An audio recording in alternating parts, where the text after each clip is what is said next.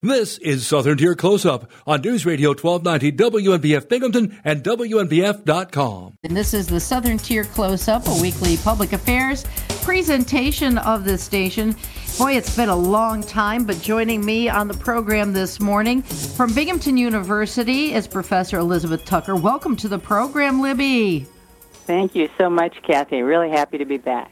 Well, for people that don't know, because it was right after the book came out, I think, that I had you on the program. You were the author of Haunted Southern Tier, also Haunted Campuses, was it?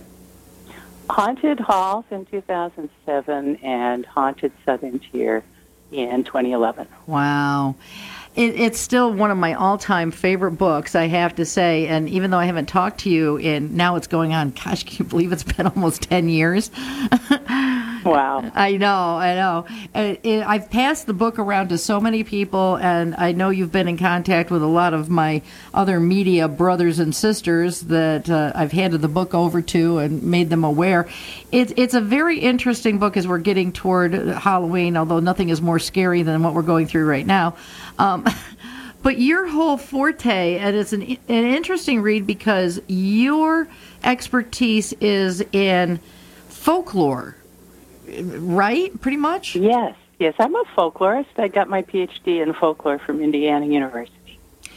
So ghost stories pretty much are, I mean, there's lots of folklore, but ghost stories seem to be one of the most favorite and prevalent, is spanning generations. Everyone's got ghost stories to tell. You're absolutely right. Yes, because we're all curious about the line, I think, between life and death. And around Halloween, traditionally in Celtic folklore, the line between the dead and the living becomes thinner. So, and you know, the air is getting colder, and we're just more aware of winter coming. So this is a time when people tell stories about ghosts. But on the other hand, I hear ghost stories all year round, especially on college campuses. Students are at a great age for telling stories like that. Oh, really? Okay. Well, I mean, other folklore that's been through the centuries, obviously involving heroes. We got the Iliad and the Odyssey and, you know, all that kind of thing. So there's plenty of folklore. There's plenty of local lore about the local founders of the Twin Tiers. And there's even family folklore where your great aunt tells you that you are a direct descendant of, you know, I don't know, whoever founded Binghamton University or whatever. And you know, now we have all this Ancestry.com that kind of blows a hole in some of the family folklore that we've all believed in over the generations. It must be interesting for your job to be able to sort through all that. Absolutely, it really is. And I've been on Ancestry.com, especially during the pandemic. I had more time to check it out. I'd always wanted to, and I got pretty good evidence that the family story I'd heard that we were part Cherokee wasn't really true. Unfortunately, I had hoped it was. And you kind of wonder how these, well, you would know better than I, being that this is your field of expertise, of how these stories end up getting sent down through the generations. Why did somebody start that story to begin with, and then it's like playing post office, it gets bigger and bigger and bigger as you go along. But why do these things start to begin with, and why do ghost stories start to begin with? That's a great question. I think people have always told stories about the living trying to understand where the dead go. The Epic of Gilgamesh, for example, in Sumeria is about Gilgamesh losing his best friend and going to the land of the dead to try to find him. So, you know, there's a sense of sadness, but also just a very strong curiosity. And then there are also traditions about the dead coming back and helping people, being like angels. And we have a lot of stories like that around here of ghosts that come back and help you find something, or maybe they play a trick just to amuse you and make your day a little more exciting.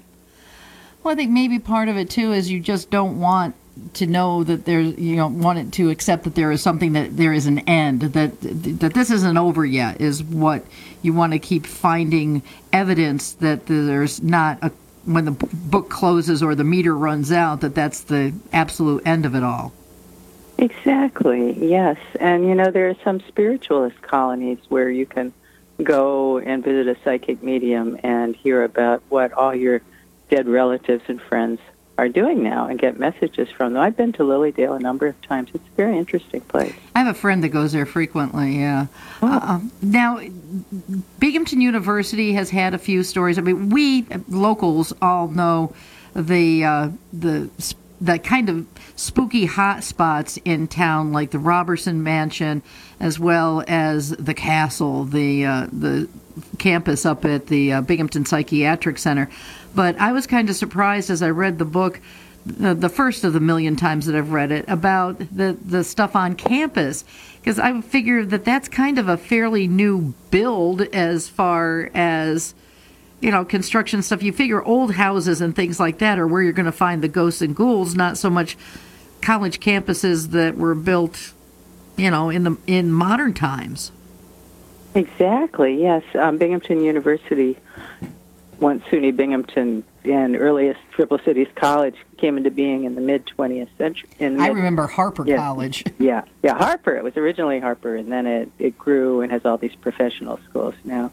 So it's not that old a campus, but for students, it's their world, and students tend to look toward the oldest building as being a place that might be haunted. And so there's several areas on campus, some of the older residence halls, that have been thought to have usually very friendly spirits in them.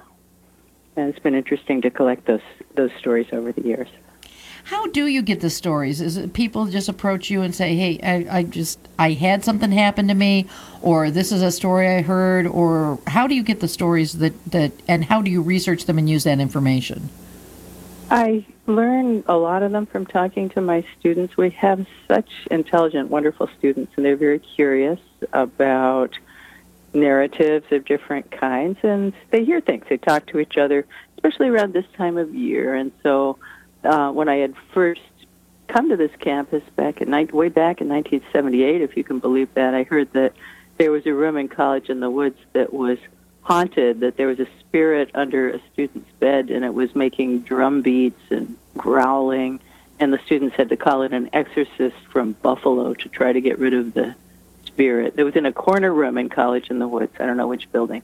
And apparently the exorcism didn't get rid of the spirit, but they found out his name was Azariel, and the students couldn't afford to keep paying the exorcist to get rid of the spirit, and so they just changed rooms. So the story says that room is still haunted by the spirit, and anybody who moves into a corner room maybe should watch out. I just, the way my mind works, I immediately jump to a joke. I remember, what happens when you don't pay your exorcist? You get repossessed. Oh, beautiful. Yeah, that fits perfectly. And, of course, there's a monetary element in it, too. You know, some priests would never charge for a house blessing, but some people and people do exorcisms still. Some do charge for it. It could get kind of expensive. What is, in your experience that you've had so far over these many years, what is about the creepiest and most convincing story that you've heard? I mean, you look at it as kind of as an analytical type thing, not so much as, ooh, you're a believer or you're trying to convince somebody to be a believer. But what's kind of the ookiest story that you've heard? Well, that's a great question. It's a little bit hard to narrow it down to only one, but I'd say it might be a story that one of my students told me during class years ago. Gee, this must be about 15 years ago. It was a folklore class, and we were talking about strange things that had happened, stories that the students had heard, and this student had not said anything the whole semester. She just sat very quiet. And then all of a sudden she raised her hand. She said, I have a story. When I was a child, I used to have terrible dreams of terrible things happening, and I would wake up screaming and crying. And one night I had a dream that a plane crashed in a cornfield, and it seemed so real, and the plane caught on fire, and I could see the numbers on the tail. It was E569, and I was so upset, and my mother came in and tried to comfort me, and I told her all about the story. And then she said the next day a plane actually did crash in a cornfield right on the outskirts of her town with exactly the same letters on the tail. And her mother came and shook her and said, don't you ever talk about that again. If you have a dream like that, you push it back, or I will spank you so bad You'll Wow. wish you'd never been born. And so she said she stopped. She would feel those dreams coming. She'd push them away because she was so afraid that her mother would punish her. But that story felt very real and very important to her. And to everybody in the class, too, we were impressed by it. Yeah, that's one of those, another little aisle down there. The whole premonition stuff is kind of a different thing as well. One thing that I did want to ask you, as I mentioned early in the program, that these are pretty scary times right now. Do we really need ghost stories, first of all? But yeah, do we really need ghost stories when it's scary like this? What do ghost stories do for us when we pass along tales of Devil's Elbow, or in Robertson Mansion, you've seen the imprint of somebody sitting on the bed when there's nobody there? What good do these stories do when we're already frightened out of our gourds with reality? That is a very interesting question, and I've been thinking about that a lot because, these are very, very scary times. And I was interested to see last spring that the New York Times did a full-page story that they called Quarantining with Ghosts, with pictures about the writer being sure that her house was haunted and being more aware of the ghosts because it was so quiet and she wasn't seeing anybody else. She was all alone, and so she felt the presence of spirits, and she wrote about it. And, of course, as a folklorist interested in ghost stories, I'm trying to keep my eyes and ears open. And as far as I can tell so far, sometimes it can be comforting for people to perceive spirits of those they've been close to who have passed away. And this can be a good thing. But Halloween, is a strange time with all sorts of things happening. And I don't really know what's going to happen around Halloween. I hope we'll all stay safe. That's the main concern I have. But I'm also keeping an eye out for stories that'll be told then. Well, this is kind of interesting that we've heard the reports of a lot of people going out and getting pets for keeping them company during quarantine. Never heard of anyone going out and getting themselves a ghost. I know, right? Isn't that funny? It is very funny. Yeah, apparently the reports of haunted houses has gone up a little bit since the pandemic started. Wow. Here's another thing that occurred to me. When we talk about seeing apparitions or such, or haunted house, as I mentioned earlier, it's usually older things. Are there such things as more current? How early can a ghost story evolve? Normally you hear people saying, oh yes, there was this woman in a white dress, looked like she was from the 1800s, or very latest, maybe the 1920s or 50s, or it's like, are there people that maybe just recently passed, maybe somebody that was a victim of COVID-19 that we're already hearing ghost stories about? Yeah, I'm really wondering about that also.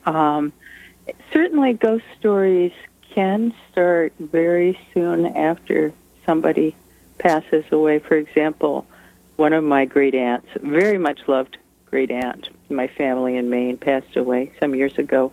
And right after she died, some family members were saying that they had gotten an email from her.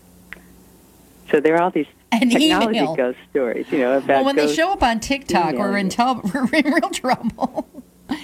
Yeah, I don't know what TikTok is very intriguing. Lots of young people love TikTok, and I have it too. I have it on my phone. Wouldn't it be funny if you see an apparition behind somebody doing a dance on TikTok?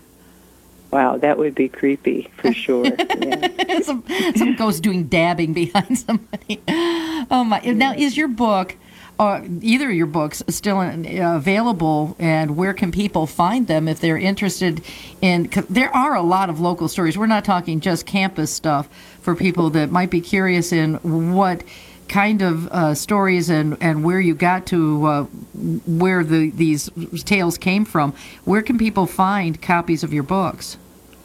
They can find the books on Amazon.com. They're all still there. I have 6 books altogether. The most recent one is called Legend Tripping, a contemporary legend case book, and it's about legend tripping here and a bunch of other places around the country. They're all online. Some of them are, at least 2 of them are at Barnes & Noble also. And they're not all ghost stories. As we mentioned, there's a lot of legends and tales that purvey our local history and the history of families. If you listen, if you get to go to holiday gatherings in the near future, listen to what some of the stories that they spread around. Exactly, and I think during the pandemic it makes us especially aware how precious our families are to us and how important it is not only to tell the stories but to write them down or maybe record them on video to share with others. Well, this has been a lot of fun. We are out of time. And once again, the name of the book that I love so much is Haunted Southern Tier by Elizabeth Tucker. Thank you so much for being my guest today. Thank you so much, Kathy. I really enjoyed being on your program. And stay safe. Thank you, too. This has been the Southern Tier Close-Up, a weekly public affairs presentation of this station. This program was recorded for broadcast at this time. I'm Kathy Whyte for the Southern Tier Close-Up. It's a pleasure to have with me Joe